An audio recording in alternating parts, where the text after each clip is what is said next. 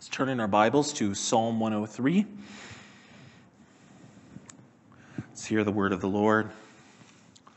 Bless the Lord, O my soul, and all that is within me. Bless his holy name. Bless the Lord, O my soul, and forget not all his benefits, who forgives all your iniquity, who heals all your diseases, who redeems your life from the pit, who crowns you with steadfast love and mercy, who satisfies you with good so that your youth is renewed like the eagles. The Lord works righteousness and justice for all who are oppressed. He made known his ways to Moses, his acts to the people of Israel. The Lord is merciful and gracious, slow to anger and abounding in steadfast love. He will not always chide, nor will he keep his anger forever. He does not deal with us according to our sins, nor repay us according to our iniquities. For as high as the heavens are above the earth, so great is his steadfast love towards those who fear him. As far as the east is from the west, so far does he remove our transgressions from us. As a father shows compassion to his children, so the Lord shows compassion to those who fear him. For he knows our frame. He remembers that we are dust. As for man, his days are like grass. He flourishes like a flower of the field. For the wind passes over it, and it is gone, and its place knows it no more. But the steadfast love of the Lord is from everlasting to everlasting on those who fear him, and his righteousness to children's children, to those who keep his covenant and remember to do his commandments. The Lord has established his throne in the heavens, and his kingdom rules over all. Bless the Lord, O you his angels, ye mighty ones who do his word, obeying the voice of his word. Bless the Lord, all his hosts, his ministers who do his will. Bless the Lord, all his works, in all places of his dominion. Bless the Lord, O my soul. We'll be focusing on verse 10. We'll be kind of going through the whole psalm, but the verse 10 will be our theme. He does not deal with us according to our sins, nor repay us according to our iniquities. Beloved in the Lord, we've seen the memes. 2020 says to 2019, hold my beer. And many other wry jokes about the character of this past year. And within recent memory, it's probably been one of the tougher years as a whole that we've had. The beginning of the year, many churches were talking about having 2020 vision. And in retrospect, that justifiably causes us to cringe a bit.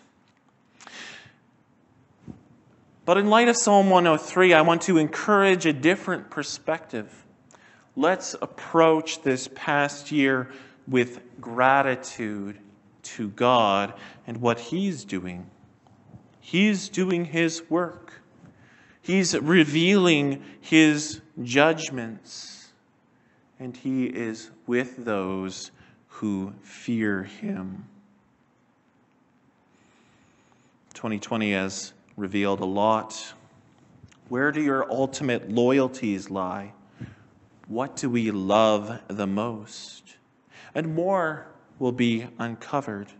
God is in his heaven, and he searches the hearts of men.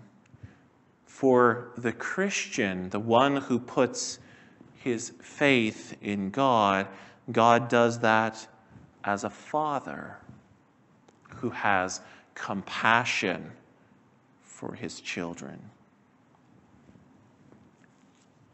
For me, and I only speak of this because I might share with this attitude with many of my brothers and sisters, I was caught asleep like many, or like the disciples in the garden. You know the story, the disciples are told to watch and pray with Jesus, and they fall asleep. And in many ways, I see my own failures revealed in the light of 2020. It's by God's grace that I can stand here today, still speaking of our God and to desiring to present his righteousness in every part of my life. I chose Psalm 103 today because I want to remind you of who God is.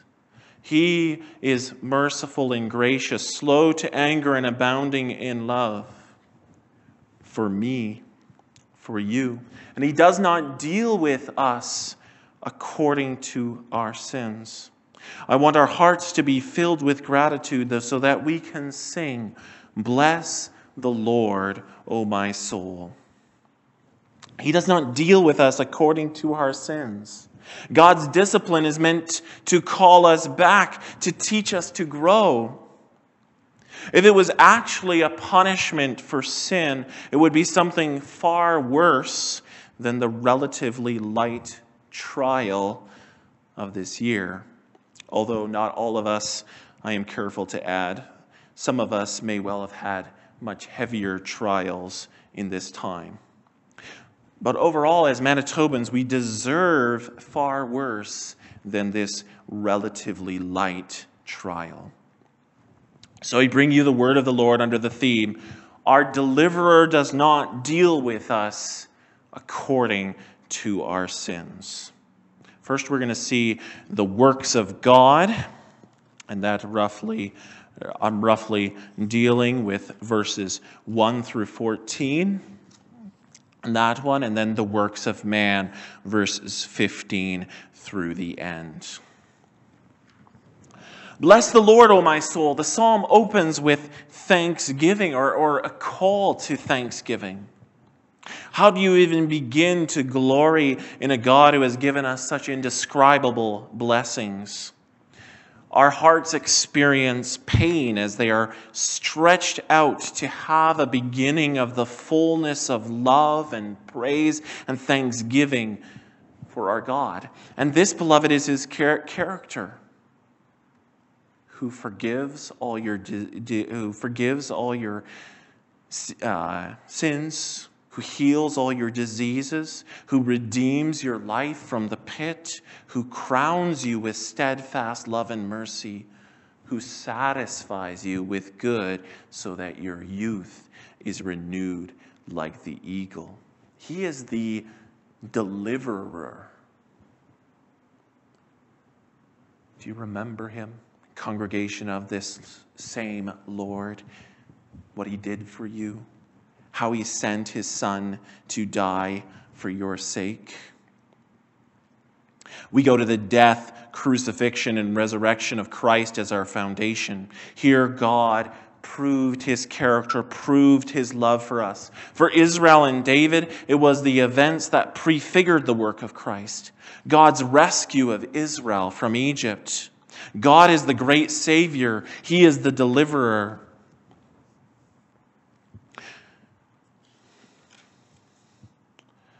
Verse 6, the Lord works righteousness and justice for all who are oppressed.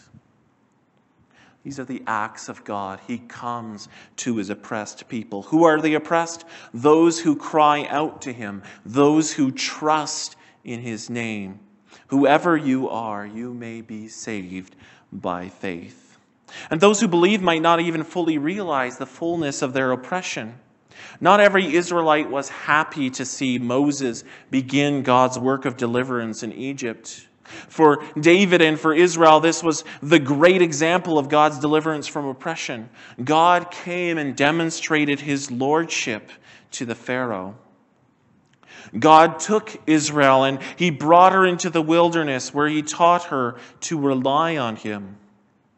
He showed his ways to Moses, his acts to the children of Israel. And if we know the stories of Numbers, Deuteronomy, this Israel was foolish, weak, still holding on to a slave mentality, hard-headed Israel.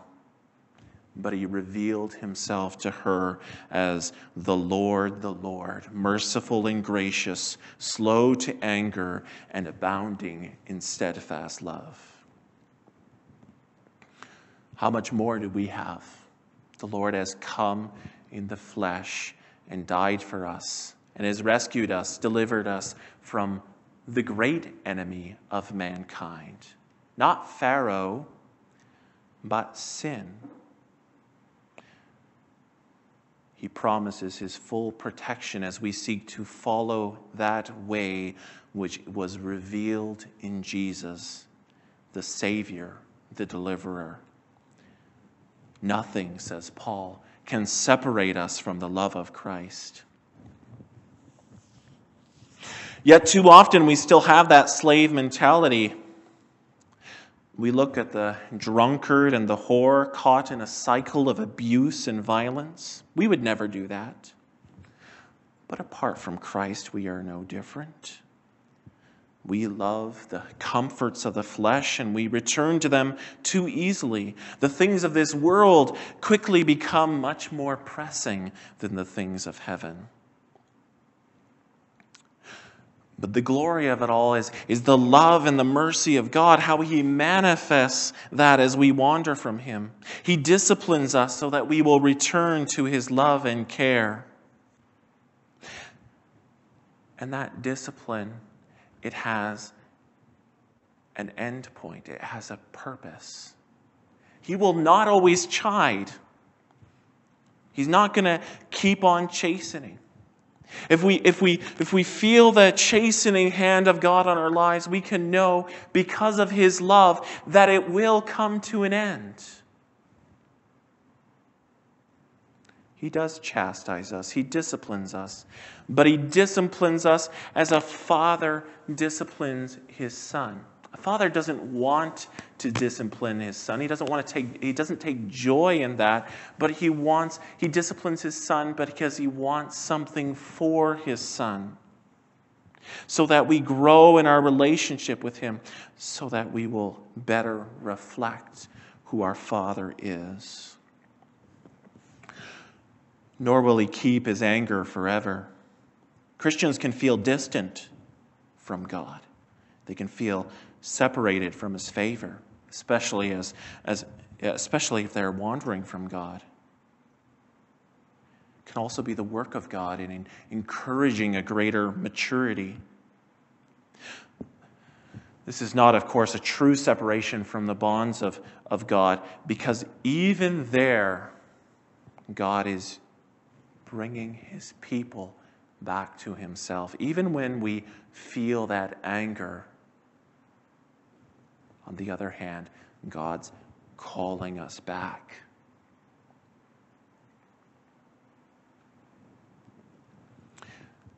And that's demonstrated in this text. These trials too will pass. And if I haven't been clear, then let me be even more clear. The trials that God gives us are not punishment for sin.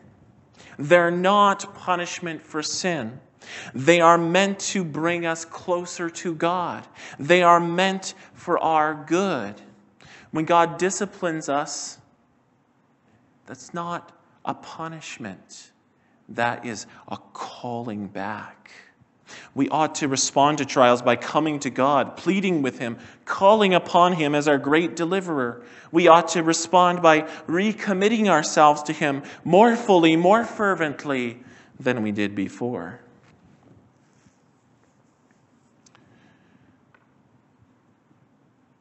And we can feel weighed down in those moments by the sinfulness that still clings to us.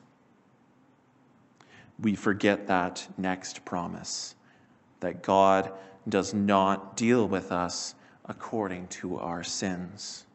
When the winds of a frowning providence blow in our direction, our old natures rise to the surface. Substance abuse, lust, anger, malice, bitterness, fear. Those are the natural responses of the old nature that we seek to crucify. And when we're in trouble, these quickly rise to the surface. Our knowledge of that can actually draw us away from God and his goodness. We can feel that our response in the trial, even if it was a good response, only makes things worse because all our actions are so filled with sinfulness. But do not look at yourself. Look to God. God does not deal with us according to our sins, nor repay us according to our iniquities. We heard it from Lord's Day 14 a couple Sundays ago. his flesh, filled with perfect innocence and holiness, covers my sin in which I was conceived and born. And knowing this, we can sing with David the following words: For as high as the heavens are above the earth, so great is his steadfast love toward those who fear him. As far as the east is from the west, so far. You know those sins we've just been talking about? So far does he remove our transgressions from us. Two images that fill us with wonder at the indescribable love of God. We don't know how far out the heavens go. And if you keep going east, you're going to go east forever. Those sins are gone for good. It's a way of saying infinite love, infinite and steadfast. And these images that boggle the mind should fill our awareness of the last image. As a father shows compassion to his children, so the Lord shows compassion to those who fear him. His fatherliness is full of that infinite and almighty love that we just heard about. And yet at the same time, it's as deeply close and intimate as a father for his children. And that fatherliness is for all those who fear him, those who recognize his love, his power in his almighty hand, who recognize that there is nothing better in life than to serve this God. And like a father, he knows his children. For he knows our frame. He remembers that we are dust. He created us. He sustains us. And how much more can we confess this in Christ? The Father who created us knows our frame, knows that we are dust. How much more now that Christ has come and borne our flesh, who was tempted as even we are. He knows us. He knows our struggles. Therefore, he is patient with us. That recognition turns the mind of the psalmist to who man is. And that brings us to our second point, the works of man. As for man, his days are like grass. He flourishes like a flower of the field, for the wind passes over it, and it is gone, and its place knows it no more. This is weak man. Man is created finite. We just talked about infinite love. Finite is the opposite. It means we have limits. You can only jump so high. You can only run so far. If we look to the things of earth and see the petty goals and fears of the majority of men, we see this quite clearly. Men all over the place are trying to make a legacy, trying to, in the words of Ecclesiastes, to shepherd the wind, imagining that they can build something lasting. This is folly, and as the preacher says, vapor. Mostly translated as vanity, but vapor.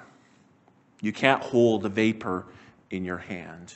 And without God, that's what the world is, the vapor. It's merely a grasping after wind. Without God, the work of man is vapor. It lasts for a moment and it is gone. But the steadfast love of the Lord is from everlasting to everlasting on those who fear him, and his righteousness to children's children.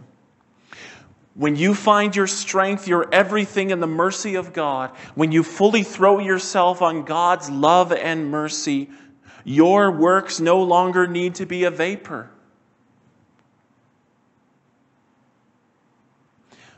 But they are founded on a foundation that is eternal. The truth is, the fact that we have forgiveness of sins, the fact that he does not hold our sins against us, that allows us to build something lasting in God. This vaporous world is not vaporous in the same way because God is everlasting. And our names are written in his book. If he remembers what we have produced with the talents he has given us, that is everlasting. Build your work on God's foundation. And what God emphasizes here is family.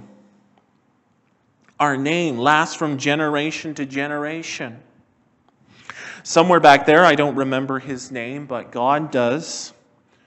Ezekiel, possibly a different form of that name, or even before that last name existed. Ezekiel trusted in God and gave his family a legacy that stands forever. He never produced any great work. He never did some political act that made it to the history books. But he believed in God. And God's steadfast love is from everlasting. Even though on earth his name is forgotten, it's not forgotten in God's book. Think about your own family history and God's faithfulness in that. Probably, if you're going back to great-great-great-grandfather, you probably don't know anything about them. But they believed God's promise, and their legacy is you. Maybe you don't have that in your background. Then God offers you an opportunity to be grafted in him, to be established in him, so that he may be with your children's children.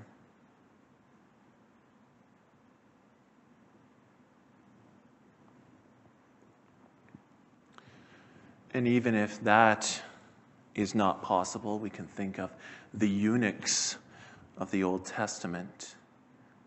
God promises that your name will be with him.